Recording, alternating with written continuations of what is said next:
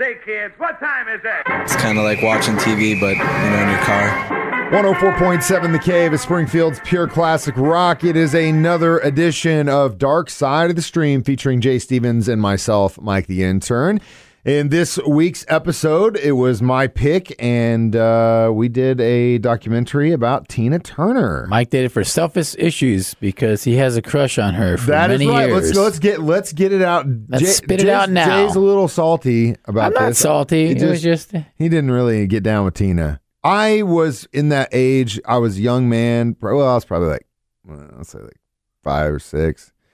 It wasn't like a teenage crush. It was just like the first chick that I was like, whoa. And that was during, Private Dancer era and Thunderdome. And all that stuff. We don't need another hero. And it's such a crazy thing to think about it, but she was in her mid to late 40s when that stuff was happening and had already been through so much in the industry. And then that happens and she finally gets her, she's the first female artist in her 40s to have a #1 album. It's crazy to think about. Pop record, too. And they made it in 2 weeks. Label didn't want her. It's a crazy, awesome story. It is a crazy story, and it's a tale of perseverance, so I appreciate that for sure. Survival, for sure. Yeah, survival, it's on perseverance. HBO Max, and if you are into soul music, if you're into rock and roll, if you're into Tina Turner, you need to watch it. She taught Rod Stewart and Mick Jagger how to move, dude.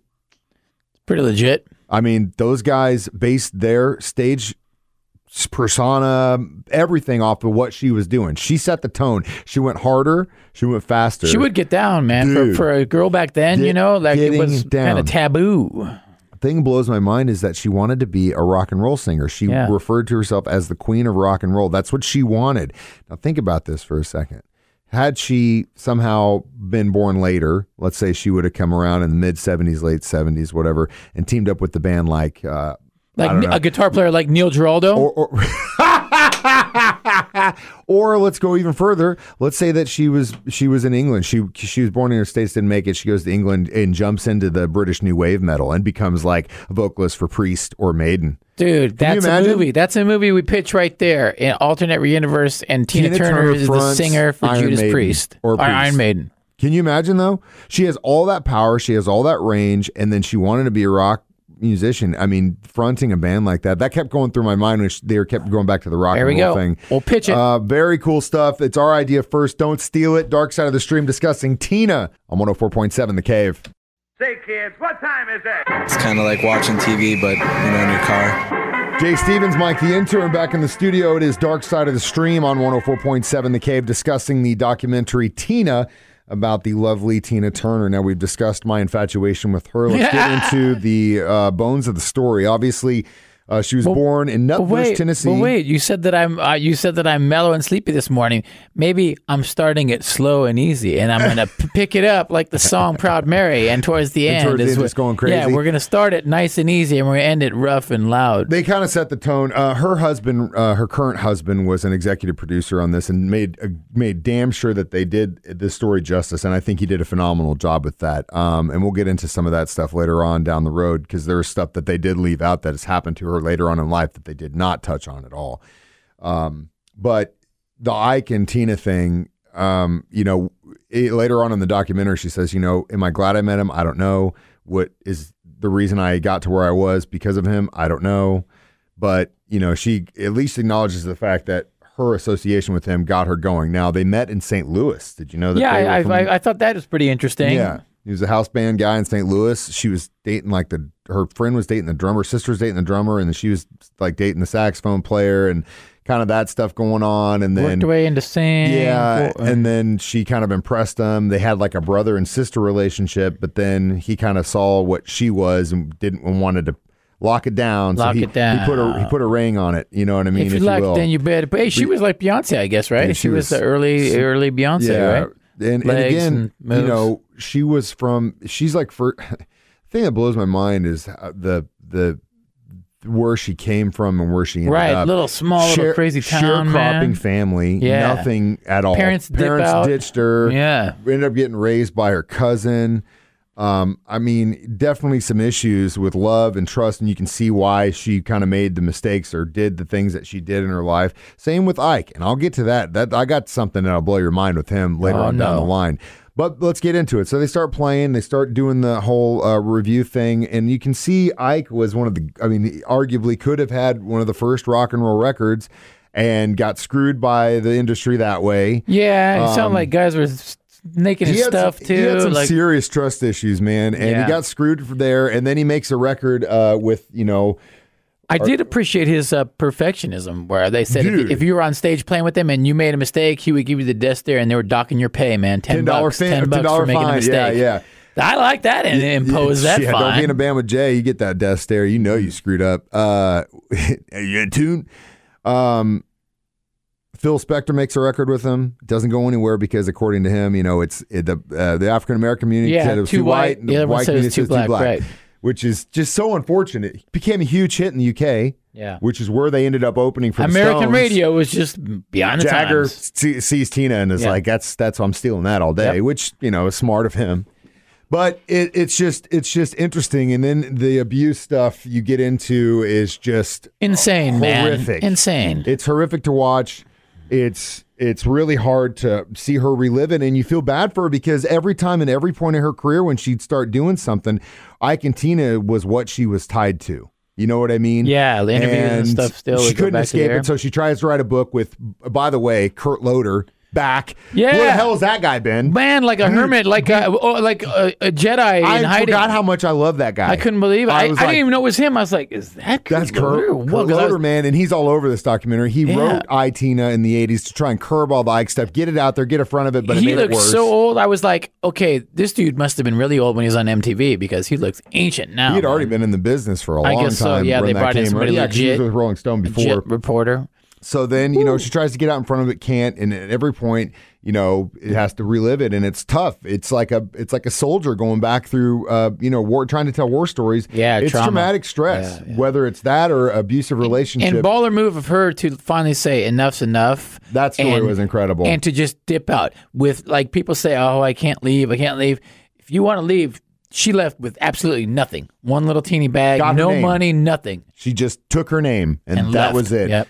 We got more Dark Side of the Stream coming up, discussing Tina on 104.7 The Cave. Say, kids, what time is it? It's kind of like watching TV, but, you know, in your car. Mike the intern, Jay Stevens back in the studio. It is Dark Side of the Stream discussing Tina on HBO Max. Now, we talk about the Ike and Tina. It's incredible to see, like we were talking about, she finally gets done. She's had it. She escapes, goes into hiding, gets divorced with just her name. Then she goes back to work. I love what she says. There's a quote from her that says, "You adjust to what was given." And that's exactly what she did. She went to Vegas, worked her butt off. She had kids to support. Any kind of gig, anything man. She could do. TV, didn't matter. She was all over the place.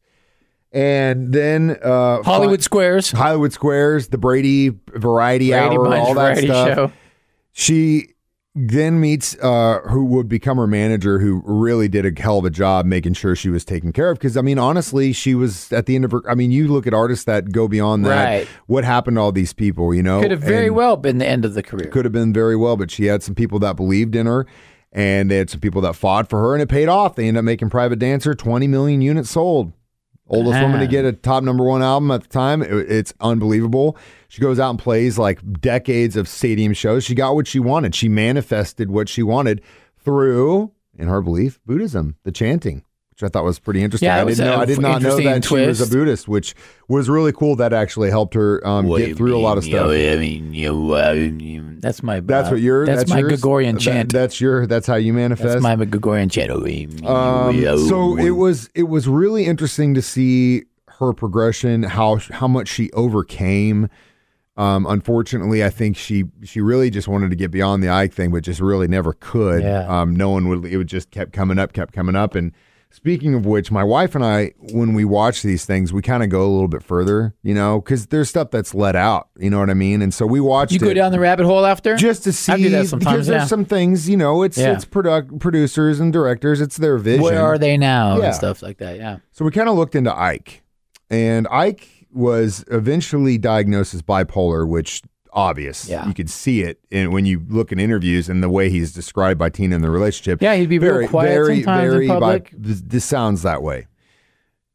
When he was 5 years old, his father was beaten by a mob of people over supposedly a woman, and basically left an invalid and left to die in a tent on their property when he was just 5 years old. Whoa. He was sexually assaulted when he was 8 and 12 by older women in his neighborhood. So I'm never going to say that it is ever justified to lay your hand on a woman or anybody else for that matter. But this guy had some major issues, and it's horrific. My wife, she was reading that stuff, and she kind of gasped, and I was like, "What?" And she told me, and then she goes, some kids just don't stand a chance. And you know what I mean? Stacked deck against them, man. Dude, and even with his talent, because he was a talented guy, he was a very good musician. He hung out with B.B. King. Right? I guess he said his mom helped raise him and stuff, and they're Memphis boy, one of the pioneers of rock and roll. Oh, man. All that stuff still stacked against him were demons. And you got to wonder, after all that, because he was paranoid about them screwing him in the record thing, and then he was paranoid of Tina leaving him, so she puts a ring on it, tries to gaslight her and control her. Eventually, she breaks out and leaves him because, of what the world he's building for her. He was just too crazy, and right? then to see what she's able to do and overcome and become selling stadiums, man. Way further than he had ever dreamed of. So my point of this is, if you ever want to get back at somebody, the best revenge, live well. Forget about him, move on, live well. That's exactly what she did. And we'll catch up to what she's into now and what we're watching up next in Dark Side of the Stream on 104.7 The Cave. Say, kids, what time is it? It's kind of like watching TV, but, in your car. Jay Stevens, Mike the Intern, discussing Tina Turner's documentary, Tina, on HBO. Beyond Thunderdome is what it should have been called. Beyond Thunder. They didn't do a really good job, but they just kind of showed a couple clips of that, and it was Beyond it. They didn't really talk a whole lot about Thunderdome, which sucks, because, they did show that one clip of her and Mel Gibson doing an interview, and they were talking about how Ike kept getting brought up, and the interviewer's like, "Did you hear Ike got busted for dealing cocaine and is in jail and blah, blah, blah." And she just goes, I wish we could just talk about Ike producing records and doing good, but I don't want to talk. It's like, anyway. So again, we got to see her as, I think it was recent as 2019 is when those interviews were done. Her husband, current husband, helped executive produce this. And as he mentioned, this was kind of a way for her to kind of bow out and say goodbye, because she's now 81.